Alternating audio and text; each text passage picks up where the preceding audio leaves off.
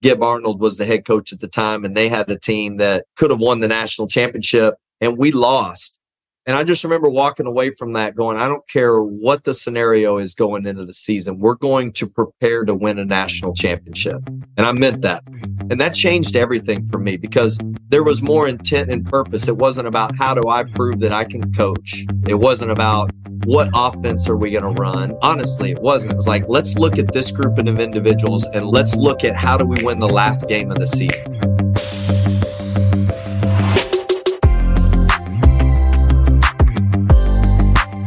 Hi, I'm Dan Krikorian.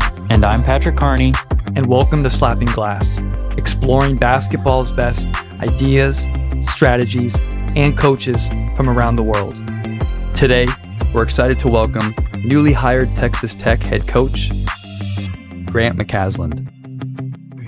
Coach McCasland is here today to discuss the foundations of winning and what he truly values on and off the court, elite individual defenders, and we talk no middle defense and early timeout usage during the always fun start, sub, or sit. Costa Rica, Spain, Italy, Australia, South Africa. We're excited to announce our newest partnership with the world leader in international sport tours, Beyond Sports. Founder and former college and pro basketball coach Josh Erickson and his team of former athletes have built the go-to company for coaches looking to take their programs abroad. From the travel and accommodations to excursions and service learning opportunities, Beyond Sports does it all.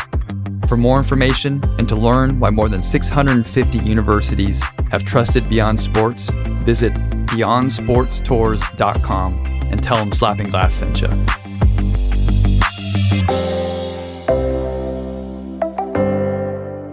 And now, please enjoy our conversation with Coach Grant McCasland. Coach, thank you very much for making the time. I know you got camp going on, practice going on, new program. We really appreciate you spending some time with us today. Yeah, Dan, thanks. Pat, good to see y'all. Coach, want to dive in with this. Historically, programs that you've taken over, you've been able to go in and win. And we'd like to really dive in on what is valuable to you, what actually translates onto the floor into wins and losses. And you've done it multiple programs. And now that you're taking over with Texas Tech, taking talent, I guess, aside a little bit, what is important to you when it comes to actually winning on the floor? Yeah, this is an easy answer.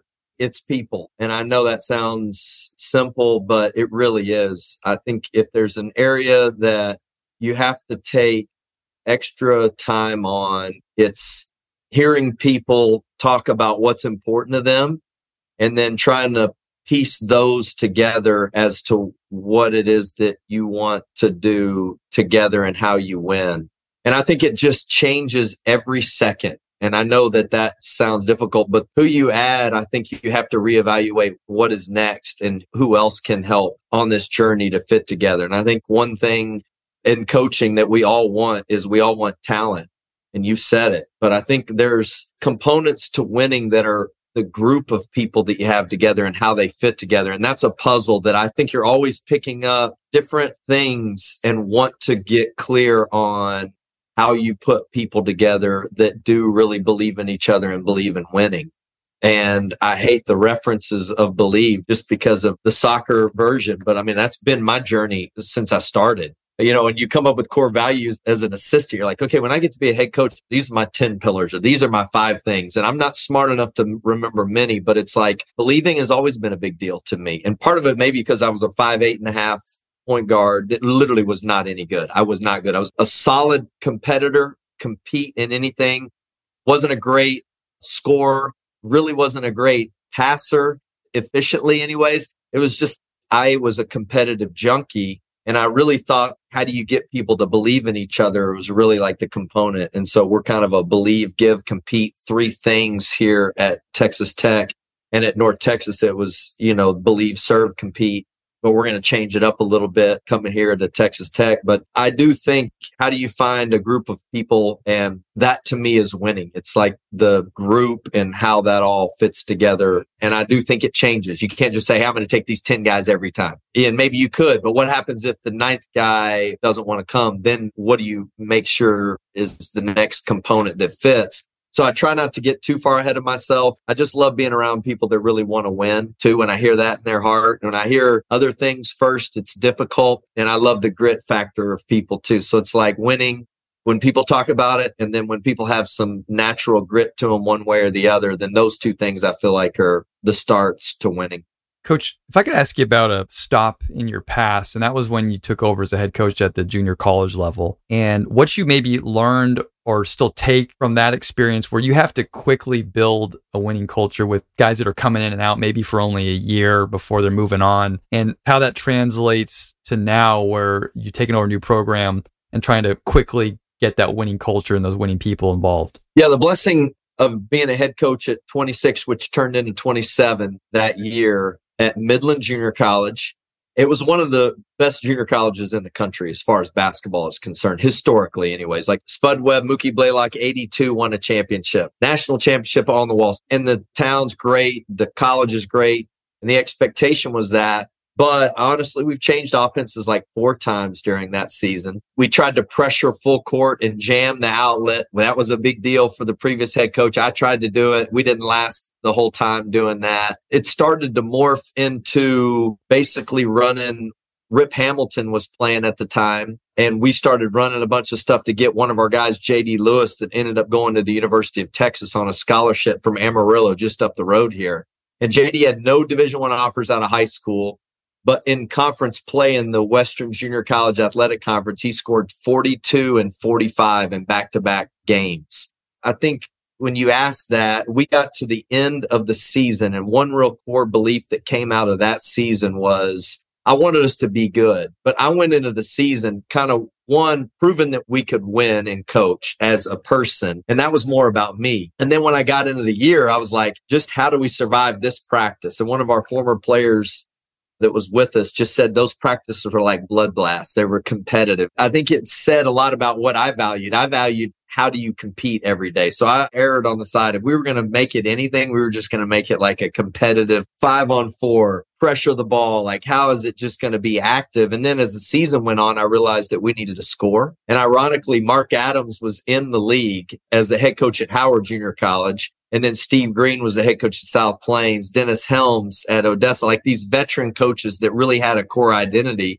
And so we tried to do a bunch of different stuff, but we got to the end of the season and we qualified for the national tournament. And it was a journey of like, hey, practice hard. Then we spent all our time in 5-on-0 trying to run sets to get JD shots. And it really got to the end of the season and we went to the national tournament, won the first round, beat the number 1 team in the country, lost on a tip dunk at the buzzer in the second round. So there was only 8 teams left, and it was to CSI, a team that was loaded. Gib Arnold was the head coach at the time, and they had a team that could have won the national championship, and we lost. And I just remember walking away from that going, I don't care what the scenario is going into the season. We're going to prepare to win a national championship. And I meant that. In my head, I was like just happy to be at the national tournament. Like, how did we get to 20 whatever wins? How did we get here? And that changed everything for me because there was more intent and purpose. It wasn't about how do I prove that I can coach, right? It wasn't about what offense are we going to run? Honestly, it wasn't. It was like, let's look at this group of individuals and let's look at how do we win the last game of the season. Then let's put this together where that gets to that point. And then 2 years later, we won the national championship. And, I think it changed everything. And so that believe word really became core and central to me because I wanted our guys to believe that we were going to win a national championship at Midland. And so when we took over at Arkansas State, I walked in that locker room and told them that. And when we took over at North Texas, I said, this is crazy the way you hear it, but we will compete for a national championship at North Texas. And at the time, we were 338th in the RPI in the country out of 351 Division I teams or whatever the number was. And a few guys laughed. A couple of them were asleep. And this is true. And one of them is a dear friend to this day, DJ Draper, who was a walk-on, and he believes that we can win a national championship at North Texas. And he ended up being a walk-on that played 40 minutes in a game for us. And so because of that belief and that heart, it gives a guy like him who really does invest everything he has, the same perspective. So that's kind of where our journey started. And that first year as a head coach dictated everything moving forward as to what our heart's attention was when we started the season. I'd like to ask about competing, that you want competitive guys. That's one of your pillars or what you're going to always emphasize. But how do you teach the sacrifice part of it? When we took over at Arkansas State, we decided we were going to make everything competitive. The layup lines, because I hated watching layup lines. Everybody does it kind of, what do you do to start practice? So literally we put cones out and the guys would go dribble around a cone and go make a layup. And the next guy would go and you would just make as many as you could to start practice. So once warm up hit, then it was like, we're making layups, but how many can you make in a minute where you're doing it as a team? And that was the way we warmed up, but we made layups. And so then we kept score for each team. So each team to start the day would have 8 guys that you would be with the whole day, or 7 guys or 6 guys, whatever it was. And so any drill we did, you had a winner for that drill. And then at the end of the day, the team that won the most drills or whatever the next one would be closeouts. And if you got scored on a closeout or you did something incorrectly, the other team got a point. We just scored everything. I'm talking everything from the moment we started. And at the end of the day, the team that won the most drills, they won the day. So you had a day winner and then you had a cumulative drill winner. So if you were on the team with Dan today, maybe you weren't on them with him tomorrow, but if you won an individual drill, we kept totals. So we knew how many drills you won. So when we got to about a month into the season, what guys found out what team they wanted to play on. We would walk in and they would have their name on the board of what team they were with. And I'm not joking, there was a guy that we had 21 days of practice, and I think he was 3 and 15. And when people would walk into practice and see him on their board, they'd be like, "No, coach, I ain't playing with him, man. He can't win any games." And so I think what it does is that it kind of just starts tying you to, when you say the competitive, that there's a winning component with competition, that playing hard and maybe fouling is not the answer, right? And then maybe trying to go score, but not making the right play. And so there is something of giving of yourself that's associated with winning, where everyone says that, like, just because you're playing hard doesn't mean you're playing smart. And you start to merge those and how it looks unselfishly to give yourself for the team. And so I do think there's a balance to it. And you ask a great question. The other thing is, how do you get them to communicate with each other? And how do you make that an emphasis? And the old deal, like, how many times do you give each other 5? You do the counting where you count every time that happens. You have someone keep track of that. Or like every time someone makes a great play and someone passes it to them, you stop practice and make sure that everyone's communicating that. And I think you fight for that every day. I really do. I think that's a huge component to the selflessness, the giving component. Like, I give to our team. How do you do that in a way that's in competition? Is you do have to bring attention to it as it's happening all the time. And there's different ways to do it. We all know that. I think those are 2 examples that we'll fight for, where you're just always making those guys communicate when someone makes a great play and how you lift each other up. And it's easy to say. It's more simple just to go through practice and them not say anything to each other, but have the expectation. It's still not the same. Where you have the expectation, this is how hard you play and this is what you do. But if they're not communicating with each other and they're not telling each other like great pass or whatever that may be, or picking each other up, I think you lose an aspect of it that fast forwards that real togetherness and the selfless part of competition.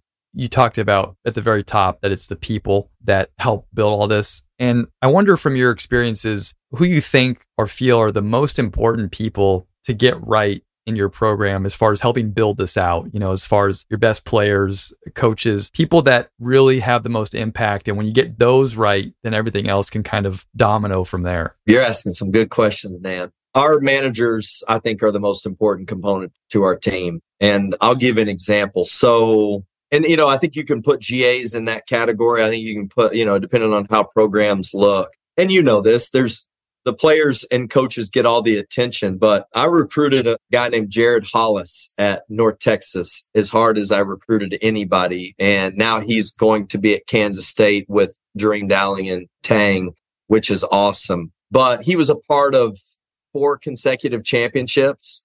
And I went to Navarro College and went there to watch, golly, I wish I could remember his name. He went to Stephen F. Austin and was the big guy that played for them when they beat Duke and then played in the NCAA tournament. So I went to watch him and recruit him. And there's a guy that starts over here taping ankles. I'm not joking, to start practice. Then he was at the scores table, and then he was doing towels. And then what really caught my eye was they were running sprints, and one of the guys didn't touch the line, and he went and said something to him. And the guy like nodded his head like he knew what he was saying. And then he went and sprinted harder and touched the line. I was like, there's something different about a manager that's a trainer, that's a student, that has the authority to say something like that. So I went up to him afterwards. He said, Coach, I've actually always wanted to go to North Texas. And so literally I talked to him every couple days until we got him on campus and we gave him some money to help be a part of our program. And there's an article on him. He was like the protector of culture at North Texas. You can look it up. Jared Hollis is his name. But honestly, because they're in the locker room every day and they can tell guys how to be treated, and you can tell a lot about a team because I could go trust him and hear his heart. But I will say this, we did a 10-minute shooting drill every day to see like who can actually try to make 110 minutes, and you could be only one ball and one rebound. So one manager, rebounder, and one ball and one guy, and he had to try it. So you know the deal. If the ball goes through the hoop, then the manager's not running all over the place. You got a chance to make it. But if the ball's running all over the place, the other X factor is, can the manager really move and can he pass? So they're always trying to get the one manager that can do it well. Well, Jared couldn't pass when we got him because he wasn't a basketball guy. He actually just was a trainer. And I say trainer like tape ankles trainer as a student at Navarro, but he would run all over the court fast, but his ball, he couldn't pass. It was weird. Like, those guys that don't play basketball growing up, like, you can tell like the guy that can play picks the ball up. He bounces one time. You're like, he can play. And the guy that you're like, he can't play. He couldn't pass. Well, he got to where he could really pass. Well, no one would ever pick him because he couldn't pass and they couldn't get 10-minute shooting and make the drill in time. Well, he learned to do it. So he wasn't a basketball junkie. He was just a people. Like winning, like what does it look like? He got winning. And then we taught him basketball. Now he wants to be a coach. I'm telling you, now he can coach post play, he can coach rotations. He would coach on the sideline more than coaches would during games. And so I think those guys, because they have such an interaction, they also have a heart. They're always giving. They're always doing things for other people. And I don't think you can empower those guys enough to where they have an authority to speak life into your program in a real way. And then in the end, everybody respects everybody and everybody believes that everybody's important in order to win. And there's no better way, I think, to do that than have student assistants and managers that are a key component to your team. On that note, and we talked about a little bit with how you track who wins and loses in practice, but how are you tracking your culture on the day-to-day? Because you also said with people, it can change from day to day. So I'm just curious how you're taking kind of stock or inventory of the health of your culture. We're just around them so much now. And I think you have to have constant direct conversations as to what you see and always communicating what you believe wins. I just don't think you can be around them enough, talk to them enough. And it's not even basketball. It's like, how do you walk in a room? How do you approach the trainer room when they're interacting with literally like custodians around our place? Like when I got here, I went and met with custodians because I was one growing up. That was my first job. I cleaned toilets in the 5th grade and emptied trash. And I think there's a lot of people that impact your program and winning. And I don't think you can ever stop having conversations about life because I do think it's bigger than basketball. And I think guys start to respond to you because they start hearing you say things that are actually impactful that don't have anything to do with whether they make a shot or whether they can guard somebody. And that's where it starts and that's where it ends with me. We're just always talking about ways that we can get better, ways that we're living out our purpose, ways that we can be better husbands, fathers, friends. Yeah, I just think there's a big aspect to the daily that's how you impact what it looks like when you get on the court because they know you're not messing around, right? Whether it's just they're getting used for basketball purposes. I think they feel like a depth to who they want to be. And that translates to winning. I mean, one of my favorite stories is the Ish Wainwrights, the Royce O'Neals. Those guys are talented players, but what allows them to be on winning rosters and always get better and always play more? And that was my time at Baylor, but I can give you thousands of personal examples, but more specifically players that maybe didn't play in the NBA, but maybe people didn't think they had elite talent, but they always found a way to impact winning and play the most. And those were the guys that knew how to fill gaps when they saw them in different areas. And it's like, how do you get them to recognize those gaps where they can step in and be something to somebody that's bigger than hoops? And so you ask how I monitor that. I think it's just on the daily basis. You're always talking to them about ways that they can find ways to improve something in their life or somebody around them constantly. And it's not just when you walk on the court, do you jump stop? Because I think they see through those. Okay, he just wants me to be good so that he can get another contract. It's just this weird interaction that starts to be with just basketball related. And I think the more you can add depth to it in all areas, the more guys respond to you on the court in a real way. I believe at the beginning you said that the three characteristics you're talking about, believe, give, and compete, but that before North Texas, it was believe, serve, and compete. And I'm wondering about the switch from serve to give and why you substituted those for each other here at Texas Tech. Yeah, great question. There's twofold to this. One is I love both terms in regard to my own heart. And I think if you look at the model of Jesus, and there's a biblical verse that said he came to serve others, not to be served. And I think in my own heart, an easy way for me to see that is there's opportunities to give things that I have in my own heart. And I think it's a more practical way to maybe say it, and a more practical way for people to understand. So, if you're going to give maximum effort, if you're going to give the ball up in transition, it has kind of a real practical way of looking at it. If there's someone that needed something, then you're able to give it to them. Just that whole visual of it, I think, is something that I think is a little more tangible to grab onto. A quick thank you to our newest partner here at Slapping Glass, one of the best tech companies in the world of sports, Huddle. As many of you know, Huddle extends an array of useful products to coaches, from their auto-tracking camera, Huddle Focus, live streaming tool, Huddle TV, wearable athlete performance tracker, Wemu, and their newest offering, Huddle Instat, an all-in-one data powerhouse platform that combines advanced tagging with a global film library. For more information on all that's offered with Huddle Instat, visit huddle.com/slappingglass today. Thanks to Huddle for the support, and now back to our conversation. Coach, this has been fantastic so far. We want to switch over now to a segment we call Start, Sub, or Sit. And so for those maybe listening for the first time, we're going to give you a question with 3 options on it. We're going to ask you to start one of them, sub one of them, and sit one of them, and then we'll discuss from there. So we're going to kind of go on the court here with you for this first question. Beforehand, Pat and I were talking about you've had one of the best defensive teams statistically the last couple of years. And when it comes to defensive considerations, as far as what you think about when you're building your defense, what your defense will connect to. So I'm going to give you 3 different things when you're thinking about building your defense, what the ultimate result you would like to be at the end of that possession, and then how I guess you would think about building it from there. So start, sub, or sit when you're building your defense. Are you considering option 1, turnovers, trying to force them into more turnovers? Option 2 would be defensive rebounding. So basically structuring your defense so that you're on the inside to be able to blocks out defensive rebound. Or option 3 is shot spectrum.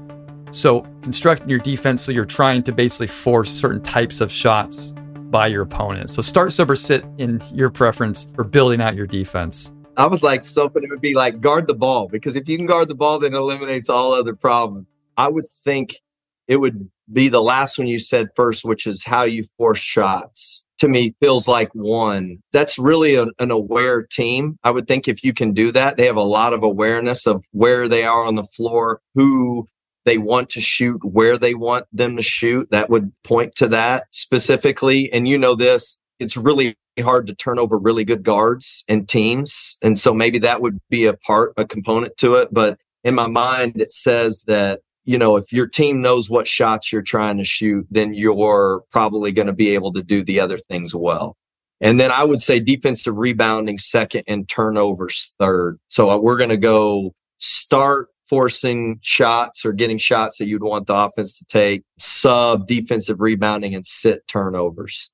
Love the answer there. And we realize these are all things that good defenses do. So fun part of this little game for us. I'd actually like to start with your start. And you've, like I said, the last couple of years, think number one or so defensive efficiency. And you mentioned guarding the ball, and that kind of solves a lot of these things. How do you build those defenders to be able to guard the ball with whatever you're going to do on the other parts of the defense? All transparency, I worked with some of the greatest coaches in basketball. I mean that. Intentionally, thankfully, I've known Ross Hodge for a long time, and I've got a chance to work with some great people. Y'all mentioned one of my buddies that's been on, Jeff Linder. We actually were that first year when I told you went to the national tournament as a head coach at Midland. Jeff was an assistant with me.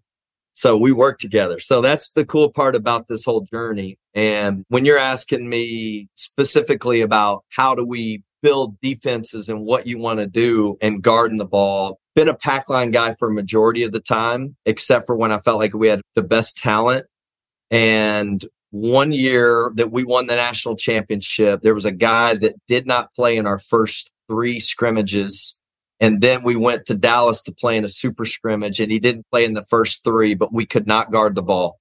So I made a sub, and we had a team that had like literally 10 Division I players on it. I subbed a guy in that was a red shirt that did not start on his high school team named Adrian Van Buren. We called him Scooby, and put him in the game, and he changed everything because he could do one thing: guard the ball. Like literally could hawk it and cause major problems. And I found really quickly that impacted winning for that team. So he ended up starting and playing on that team that won a national championship. And he did not play in the first 5 games of the season.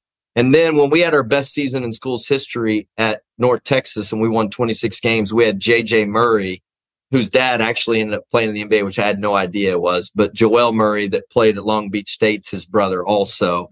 And JJ changed that whole team. He was a walk-on for us. And we were playing at Mississippi State. We were getting beat. I'm like, forget it. I'm done watching this. We can't guard the ball. I told Ross Hodge, and I'd watch JJ guard Ryan Woolridge and Javion Hamlet every day in practice, and he could defend those 2 guys elite. And Ryan Woolridge started at Gonzaga after he left us, and Javion Hamlet was player of the year. And he could defend those guys, the only guy that could cause problems. So I told Coach Hodge, let's put him in the game. I don't care. And then we never stopped playing him. And that team won 26 games. And then the next year, we went to the NCAA tournament and beat Purdue with him playing on the floor. So I really mean this. And we also changed how we guarded the ball and where we forced it, and got that from Mark Adams. And Coach Hodge and myself both had to coach against Mark Adams. And we were so pack line heavy that we didn't impact the ball enough to where it disrupted the defense. And so I think what we realized was just guarding the ball was good, but we needed more disruptive. And that's how we had the best teams. And that's how I felt like we got better. We started forcing the ball, and that's why we started siding it. And that's why I think the side defense that Mark integrated here at Texas Tech was so impactful. And they've had the number 1 defense in the history of defense in the Ken Palm era, was that team that played in the national championship game here. So I think guarding the ball, and I learned that young in that first year, and then how that translated to every team we've ever coached. But I think dictating where the ball has to go on the floor is the level up to where you can be elite. Like not just guarding it where it's safe and you're always keeping it out of the paint, which there's some effectiveness to that, but the disruptive component of it where it's not necessarily full court trapping, but it's just like, how do you dictate where the ball goes really is what changed the level of our ability to do it. And the switchability of Mark's defenses where you rotate, you get them on the side, then people are comfortable in rotations, and those rotations are scripted. Even though they feel chaotic, it's really scripted every day where you know where you're going and you know who's helping from the rim and you're not helping out of the corner, and you just have specific rotations that are dictated by how you defend the ball and how you start with the ball. So I think the ability to guard the ball is really key, but then our ability to change and disrupt the offensive player, that's where our defense went from being a really good defense, where defensive rebounding was the key, to being a great defense, because it did lead to some turnovers and opportunities on the other end.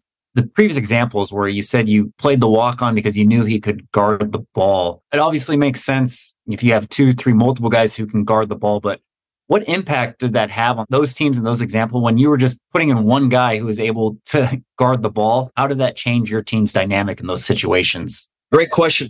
I think the point of attack, and you know this, if there's a point guard that can get in the lane consistently, you're in trouble. Like that's the one thing that really, I mean, if I could pick one thing not to play against, it would just be the dynamic guy up top that can get in the paint when he wants, and then he can step back and make threes. And the instincts of having a guy that can go guard the ball, and y'all know this, we played against Jelly Walker, and I don't know those people that have watched him play, but he's really crazy dynamic, can make threes off the bounce, can pass, can get in the paint. He's extremely electric.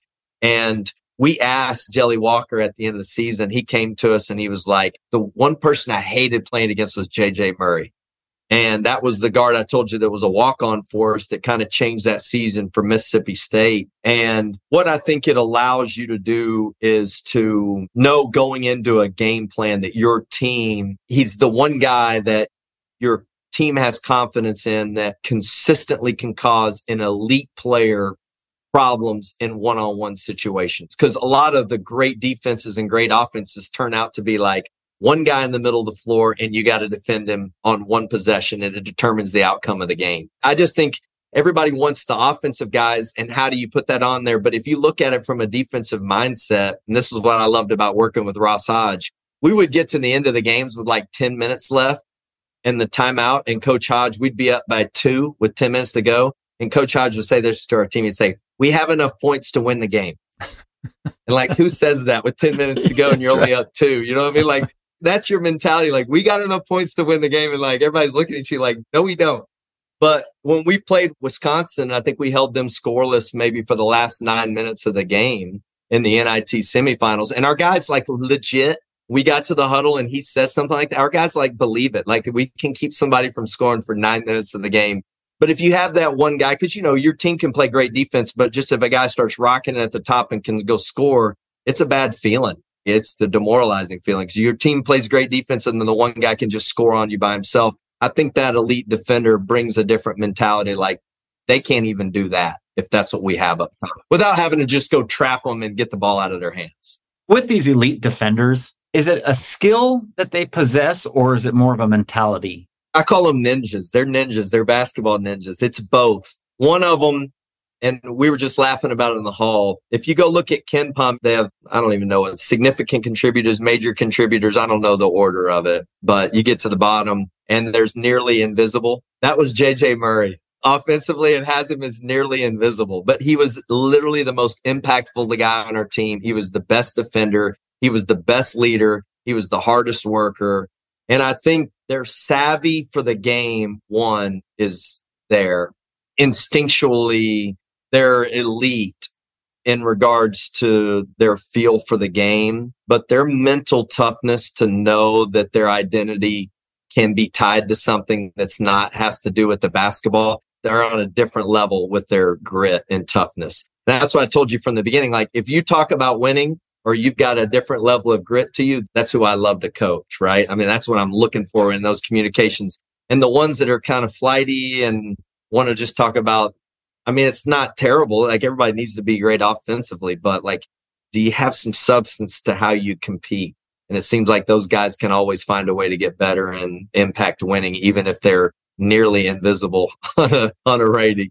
I got a quick tactical follow-up on the no middle, because you had mentioned in your answer a little bit about being more pack line at times in your past. Correct me if I'm wrong, but I think a little bit with the no middle is you're sort of living with being in rotations a bit more and knowing where they're coming from versus pack line. You're kind of trying to stay out of rotations a little bit more. And I guess just philosophically, you as a coach, knowing if you're going to run no middle, going to be living in closeouts and rotations versus packing it in, and how you think about that when you're building your defense. We've experienced the gamut because we went from pack line in 2019 to side defense in 2019-20, which they couldn't be more ends of the spectrum in regards to, other than full court pressure. I mean, you can't change anything more significant. And where we've landed on it is the switchability and the rotations in the side defense really has to improve, because our first year, we actually gave up a really high 3-point percentage because we didn't understand the gap integrity on the side and finding that balance as the ball moves off the side into that middle third, what you're really willing to give up in jumping on a side and how high up you want to be on a side. That to me is when the ball's really on the side, free throw line, lower extended, you can get real excessive And I think the way you position yourself. But as we've done this, we've felt more pack line in that middle third unless it's a ball screen. And that's where I'll tell you, I think we made our greatest advancements is our ability to make sure, because it's when that ball comes so fast down the middle of the floor, when you think you're siding, but really you're opened up too quickly. And those rotations happen at an angle that really puts you in some binds unless you have elite length where you want that. We didn't have elite length there for a little bit. So we had to figure out how to find that more pack line mentality in the middle third and figure out ways to be disruptive on the side and merge those concepts in a way that fits our roster. And the footwork is the middle third when he does make a move that you're trying to move backwards as opposed to moving the way he moves. And so you're always positioned real tight. When you watch that team that played in the national championship here at Texas Tech, you wouldn't even think they were a side team when you got to the end of the season because they used their length, their gap integrity guarding the ball was so efficient. I mean, they got Matt Mooney to guard the ball. He was like one of the best on-ball defenders. And we played him his last game at South Dakota when we were at North Texas. And I would have lost a lot of money figuring that one out. But his gap integrity, his length, his physicality, you could tell that they had spent a ton of time literally understanding positioning, but the effort was there. And they still got him on the side and they still caused rotations. But in that middle third, I mean, you almost would have thought it was pack line. If you watch their teams, I mean, it wasn't super aggressive up on a side. There was a lot of thought that went into it, and their savvy that those guys played with was tremendous. But I do think the rotations in the side defense, if you learn them, it makes it simpler that when you are in rotations, honestly, it is like beautifully scripted, and it almost feels like it was scripted, but it's not. Those guys just really know how to move in space and understand the timing of flying around and how to get back into guarding the ball in a way that doesn't give up open contested threes, but still doesn't give up straight lines where you want them. It's really, I think those rotations that we learned to be in really helped us in the end. But I think guarding the ball in a way that was done intelligently was really the answer to it in the middle of the floor, and not just being haphazard with the way you defend on a side. Tying the shot spectrum to your side defense, what are the shots you're willing to give up? Anything that's contested inside the arc, that's not paint touches, you just feel like you're going to live with them.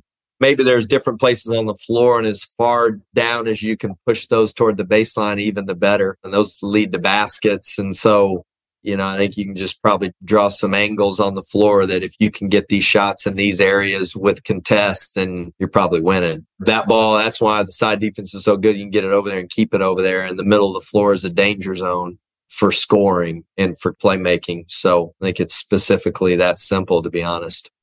Our last start subset for you has to do with your views or philosophy on timeouts, but specifically, which one of these situations would cause you to burn an early timeout? Option number one, stop a run. Option number two would be to maybe extend a run, keep some of the guys that are fresh, give the guys a breather if you think you got a unit that's really playing well. Or option three would be to reinforce the game plan. If you feel maybe you guys aren't sharp on something you had talked about, you got to bring the guys together and reinforce it. I'm clear on this one. I'm starting reinforce the game plan. I'm subbing, stop the run, and I'm sitting, extend a run. I don't know if I've called 5 timeouts to extend a run in my life. Unless it was like the championship game. And I'm looking at like Coach Hodgson, we've been together the last 6 or 7 years. And we're at the end of the game and we know that the possessions are limited and you need to set your defense, and if you can just find a way to create that energy for that side of it, then you do it. But like 100% reinforced game. I'll burn timeouts first possession of the game. Mm-hmm. I'm quick to pull those. I don't go into the game thinking that. So when you say this, it's more of a confession, if you will. First time a guy, if we know he wasn't supposed to do it, instead of like going, bring it over and go, it's going to be okay. I'm like, nope, this is going to be straight wheels off for this time out. Like this is going to be not happening. And then the stop the run part, we've probably made that a part of, just feeling the defensive mindset that we are connected to, the offensive flow of someone. I feel like that's always got to be disrupted. What is the threshold where I think they'll figure it out, or let's give it one more possession versus call the timeout, let's take it? What's funny about these games? And I've been blessed to be able to actually be a head coach from a young age, which, that experience is amazing. But the referees almost tell you when you're calling a timeout. You know what I mean? They know it. They're like looking at you like, or that's why I like officials like Doug Sermons, like he'll just be running up and down. But if he feels like the run needs to be stopped, he almost stares at you as he runs down, tell you to call a timeout.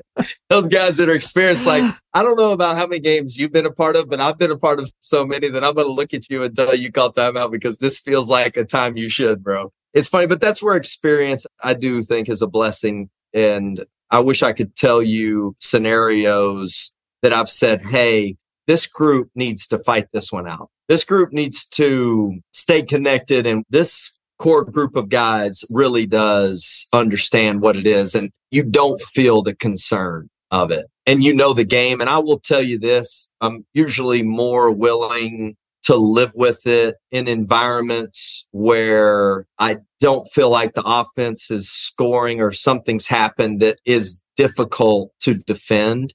That this is not a constant breakdown of just momentum. They're making some more difficult ones. So you just almost cheer them on like, no, this is the fight. This is what we wanted. This is what we got. And they look at you and you see that. But the deterioration of your defense, no, we're not fighting through that. This is going to end right now. With your timeouts, do you practice your timeouts? Do you practice how guys sit, where you're going to sit, who brings stuff over? I mean, as far as like the orchestration of a timeout, a 90-second versus 60-second versus 30-second. So that way, when it gets to the game, you're not wasting time with where guys are sitting and who's bringing chairs and all that stuff. I really respect, and I've mentioned him a lot because we've worked together and I really love working with him, was Ross Hodge. He's funny because he would do this naturally. When we started scrimmaging, he would go sit down. This is like our first year. I'm like, what the hell? Why is he sitting down? And then I realized that after our second year together, he was sitting in his seat where he sits during the games while the scrimmaging was happening. What a smart dude. There's a lot of humility, I think, that comes with understanding that I don't have all the answers as a head coach and I don't need all the answers. Like you can really learn from other people. And that's why I love empowering people and telling them you messed up and that I didn't do this right. So I love saying stuff, even like to the team. Man, I love Coach Hodge. He's so brilliant. He's like, this is what he's doing during practices. And almost some people would think he's being lazy, but really, and Ross, he'd sit with his legs crossed with his arm around the chair during games. And I'm like, man, I wish I could do that, but that doesn't quite work. But no, I think that's brilliant. And we do make that a part of our scrimmages in regards to where we said, I don't do it enough. I'm going to be honest. Like I should think through that better and being more intentional about how that gets set up. We have specific places on the floor that we do sit those out. And when we do have scrimmages, we do have managers and we do have our team go to those places and set the benches up when we have live scrimmages.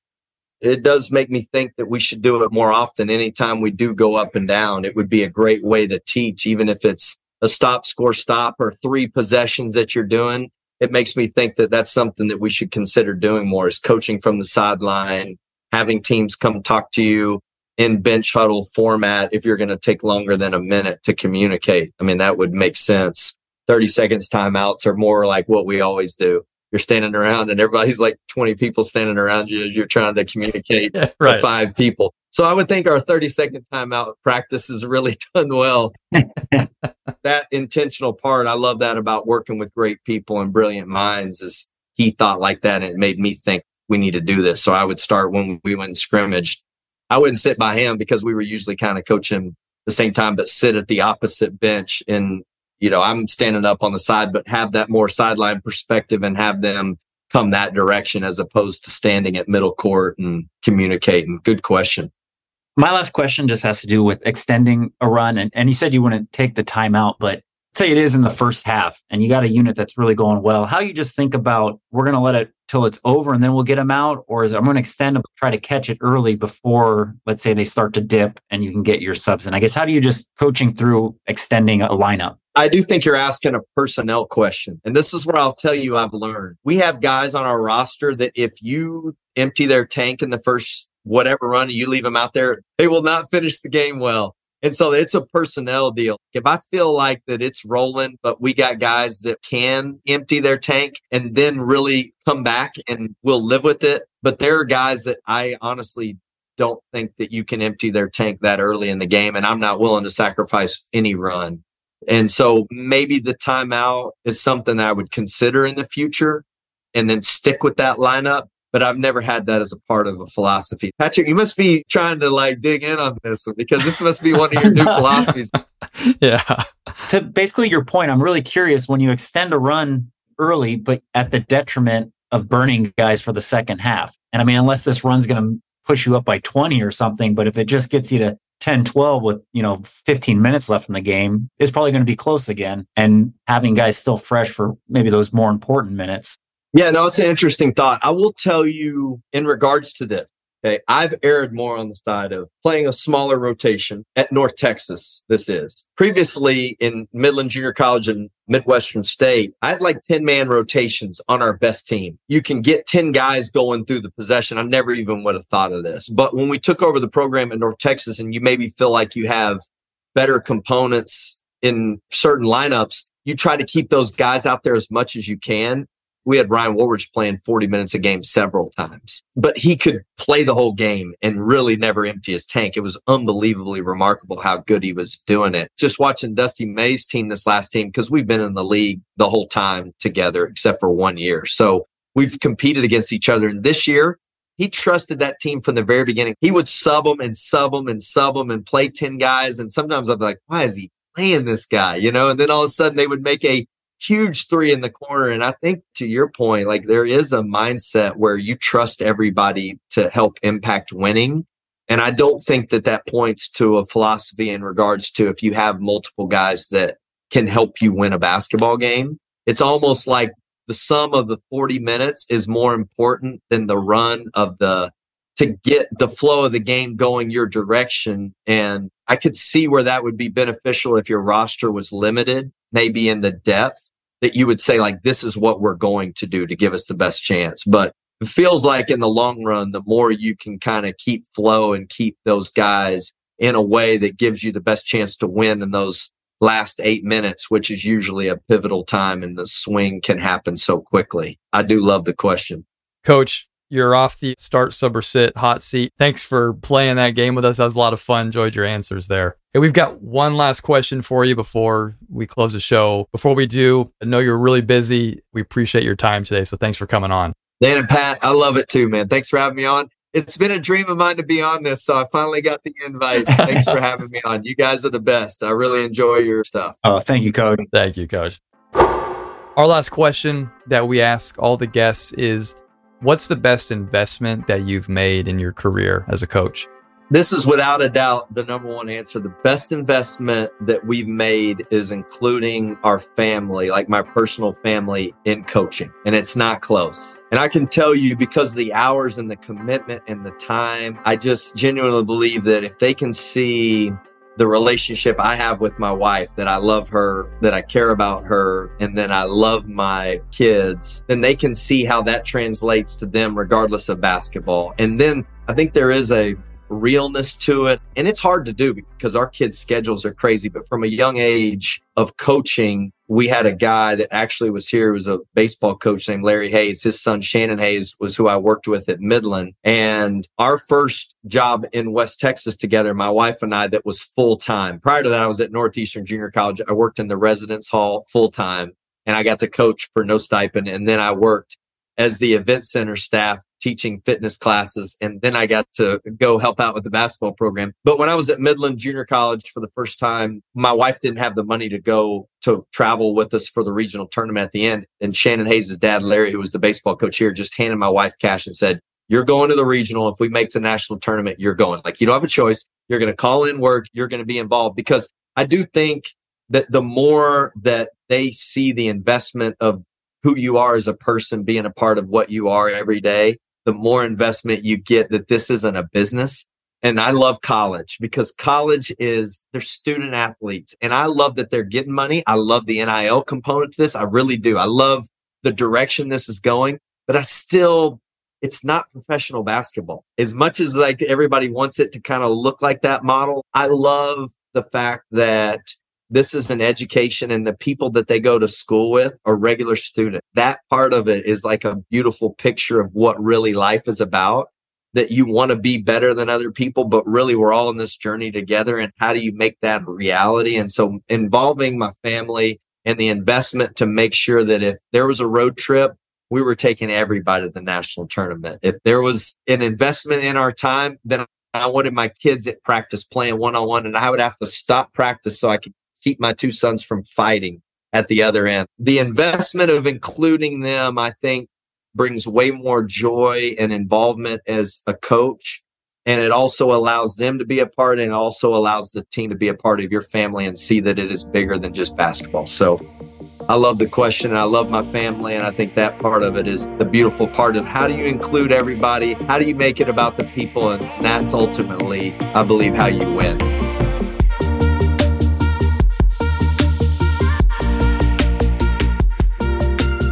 All right, Pat. Always a pleasure, these podcasts, and it was enlightening and refreshing, I guess is another word that came to mind, with just, someone at this level who's risen from where he was a long time ago as a manager and all the way where he is now. But I thought with Coach McCasland, boy, it just came through how great of a person he is and how much that bleeds into his program, which we will spend a lot of time talking about. Enjoyable experience as always, and glad to have him on today. Yeah. I mentioned to you before we started recording this conversation, it's just his energy really came across, and his authenticity, which is always important in coaching. We've talked a lot about before, but then it makes a lot of sense as we got into the conversation about the value he places on just relationships and people in terms of winning on the court. So really appreciated his thoughts, but it was so clear. And then even on his best investment question, like bringing it full circle, right? It makes a lot of sense when you sit down and talk with him and he talks about the people that you notice why he does it well, or you can feel why he does it well. Absolutely. And I think when we were thinking about the first bucket, the first conversation we wanted to have, you look at his track record and he's won everywhere he's been,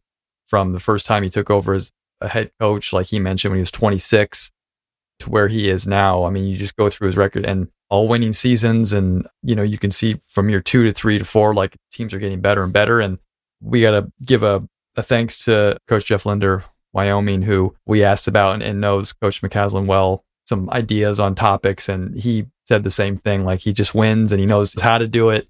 That was a fun, I think, topic to just explore on. And, to be honest, we didn't really quite know exactly where he would take it. It was an open-ended question because there's so many aspects that go into winning, but he went right to the heart of it right away, which was with people and, how important it is to get the right people in the door. Yeah. And going through his past, as you mentioned, like, not only is he winning, but he's taking over these programs and he's winning right away. And he talked about too, what he told his locker rooms, like the belief, getting the buy-in right away. And it comes through the relationships. But I mean, it's impressive from his rise and coming in and winning right away. And he mentioned, like you said, the belief and building the belief. Saying those things is one thing, but obviously it's just a part of his programs that he's run. And I really enjoyed listening to him talk about the importance of the student managers or the GAs. And he had some really good anecdotes as far as people that he saw that weren't basketball guys in the past, but just added to the program in some way. When you highlight the people below you, or that, aren't the head coaches or the assistant coaches or the star players, and that you make them so valuable, and that those people are so motivated to work hard and to add to your program. It's more than just words on a wall. It's like, we're valuing these people that are getting the uniforms or cleaning the floor or whatever it is. That's not the glamorous part of coaching, but that so many of us have to do as you're trying to climb in the profession. For him to talk about that, I thought was nice to hear. And a little bit too of this conversation reminded me of a few weeks ago, we had London Lions coach Ryan Schmidt on, and he went through like his pillars and the way he was trying to develop his program on a professional level. And, here we had on the college level, but, just the thought that goes into the pillars for Coach Schmidt, and then the 3 words here of, believe, give, and compete. And what goes into that, I think, was fun to hear too. Yeah. And I enjoyed it too. I'm always, again, compete, play hard. These words get thrown out a lot. So I like term too, just on the court, how he emphasizes that we want to compete, and then the sacrifice function that comes with, competing to win titles and what you're willing to give up. But then in the practice, how even with layups, they're tracking everything from the drills to the day to the season, and how that also then starts to build in the sacrifice mentality to be competitors and to compete at high levels. And you could tell he models that from the top with what he does and who he is. And so pivoting a little bit to start, sub, or sit. And the first question, the defensive considerations, you and I talked a while beforehand just about exploring the idea that when you're setting up a defense, and he has had an elite defense throughout his career, but what are the other implications of how you want to play? And so we talked about different defenses that are more denial based, and you're going to, maybe be in rotations more and you're flying around, and maybe you're going to get steals and turnovers, and that's how you want to play, versus packing it in, being close to the rim, keeping out of the paint. You're in better defensive rebounding situations. So that was kind of the background of what we were thinking, and was great to hear it kind of spiral into a no middle or a side defense, and the history of that and how he got to that point as well in that conversation. Yeah, it was serendipitous, because when we were coming up with this question, I think when we were trying to talk it through, the examples were, pack line versus a side, or your ball pressure, being really pressure the ball up or just keep it in front. And those were the exact conversation we had with them. So, we were prepared, so it was good, but I enjoyed going down that whole rabbit hole just on ball pressure. And, I thought he said it was just like, one guy who was really willing to compete, and stay in front of the ball and pressure and disrupt the ball, how that makes just a world of difference. I thought too about our conversation with Vance Wahlberg, who said how he values those guys that maybe they can't shoot, but, they can be controllers on the defensive end. Yeah. And in this case, Coach McCasland was saying disruptors, but just finding values in these guys and how they can definitely impact the game. And like he said, just playing this one guy a walk-on that they knew could defend led to team success, rather than the more talented guys where we got to try to make it work with this guy. And it goes in, ties it back to, again, what he values and what he saw in himself as a player and now as a coach. 100%. And Damian Cotter was discussing, the Chicago Bulls assistant. We discussed how really great defenders, like we were talking about, I think, guarding pin down screens or things like that. And you're discussing how it depends on who's in that screen. And sometimes like a Draymond Green or Gary Payton, they're so individually talented defensively that allows you to play a certain way and to dictate terms, I guess, on off-ball screening stuff. The conversation over top block, you allow these guys to decide like if they're good enough to top block them versus chase. Yeah. That was a nugget I took. And then as well, too, just having taught myself a little bit the no middle and the great things about it and the struggles, like both sides of it, I was really interested in the middle third conversation a lot, and how they think about trying to solve some of the issues, because good offensive teams, when they're playing a side, as he called it, or no middle, they are trying to keep that ball in the middle as much as they can, where you're most vulnerable. against any defense. Yeah. But just how they try to solve that. And then we had a nice kind of 10-minute conversation afterward too, where we were lucky to hear some his other teaching points or thoughts on it. That part stood out to me. Yeah. To the last one about burning early timeouts, I really enjoyed where this conversation actually ended. It was kind of a last minute question we came up with against the clock. Yeah, enjoyed kind of the tangent we went into extending the run and lineup considerations and burning guys early versus just keeping the flow of your rotation, and whether you have a deep rotation or a short rotation and just all those factors. I enjoyed hearing his thoughts on that. And I know part of, we were coming up with the 3 different examples: stopping runs, extending, or the kind of game plan, motivation, slight tap on the back, like play better, timeouts. We had a discussion with a coach about the analytics behind, if you get up by 10 plus points at any point during the game, the percentage of time that team wins is pretty high. I forget the exact amount right now. I think in that conversation, it led to, well, yeah, if you're up 8 in the first half and you got a good lineup going, and you could rest them for a second, keep them on the floor and push that lead to 11, 12 before you need to rest them, your chances of winning are analytics, whatever, X amount. Now, the game's not played on paper, obviously, but it was, I think, an interesting thing to ask about. You answered it really well to your questions on, well, it's kind of personnel based. I've got guys that I play a certain amount of minutes, they just die in the second half, versus some can play 40. So it was definitely interesting. And I think it's really interesting too. Like, what do you do with when the starting 5 starts hot and you go on a run, whatever, you're up 15-5? Do you extend that and not get into your bench? Like, do you risk cooling them off? And again, do you overextend guys way too early where they're not as optimal in the second half. So I think that's also an interesting conversation too, of just you start really strong. What do you do in those moments now when it's time to start putting in subs? Maybe just, I could steal a term we've heard a few times on the show, which is it depends. But yeah, I think like in what he said, you guys were talking about, it depends on how good you are. Are you like a lot better than the team you're playing? So it's like you're going to be able to extend that lead probably at any point. Or are you an underdog and you got to take a big swing early to keep the lead? I mean, I guess that's the art and the fun of coaching, is reading your own players. Are they getting gassed, or do you have a chance to put a team in a bind? There's a psychological part of it. Are you on the road? Are you at home? All those things obviously factor in. I agree. And I guess, you hear the old saying, like, never sub a winning team. But, I guess to what you're saying, does it depend at times? Or like given your opponent, who the guys are out there that you're going to extend? I think we also have to probably throw in there too that at the college level, there are media timeouts for a half. And so, those are nice 90-second extended timeouts where every 4 minutes you're getting that. So some of these timeouts may not be needed because you're within a minute or two usually of a media coming up where you can rest guys. All fun stuff. Maybe just 2 areas I thought would have been fun to continue to explore with him. One is on this whole timeout thing. And I think maybe pivoting a little bit from timeout, but more special situation type of stuff with him. Like we focus this question on more first half, like when would you use it, but maybe go more special situations in the second half. That's one. And then the other one was there is so much to the no middle and the intricacies of it. We've had some no middle or side conversations. We've done some breakdowns on it. And I would have liked to pick his brain a little bit on when a team's really hurting them, what does he find the adjustments are to that when he needs to either make a personnel adjustment or whatever it is, and just maybe some more nuances in the no middle. But we've covered it a little bit before, but that was one area I thought if we had, another half hour, I would have picked his brain on. And we talked a little bit after the conversation briefly, but about like the foot angles and opening up too quickly, or, just when you're going to side in the pick and roll.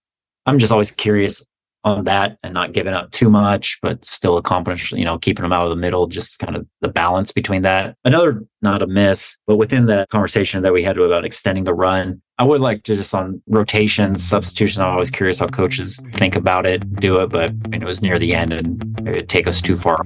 For sure. If there's nothing else, Pat, we can kind of wrap this thing up. Let's do it. All right. Thanks again to Coach McCasland, and best of luck to him and his staff this season. Thanks everybody for listening, and we'll do this again next week.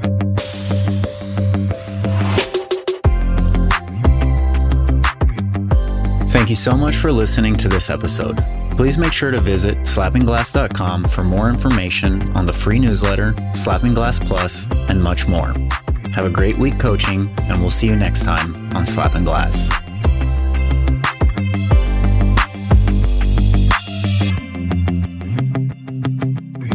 Do we have a name yet for this thing? I have like slapping backboard. Slapping glass. Slapping glass. That's kind of funny. I like that. That's good. Let's roll slapping glass.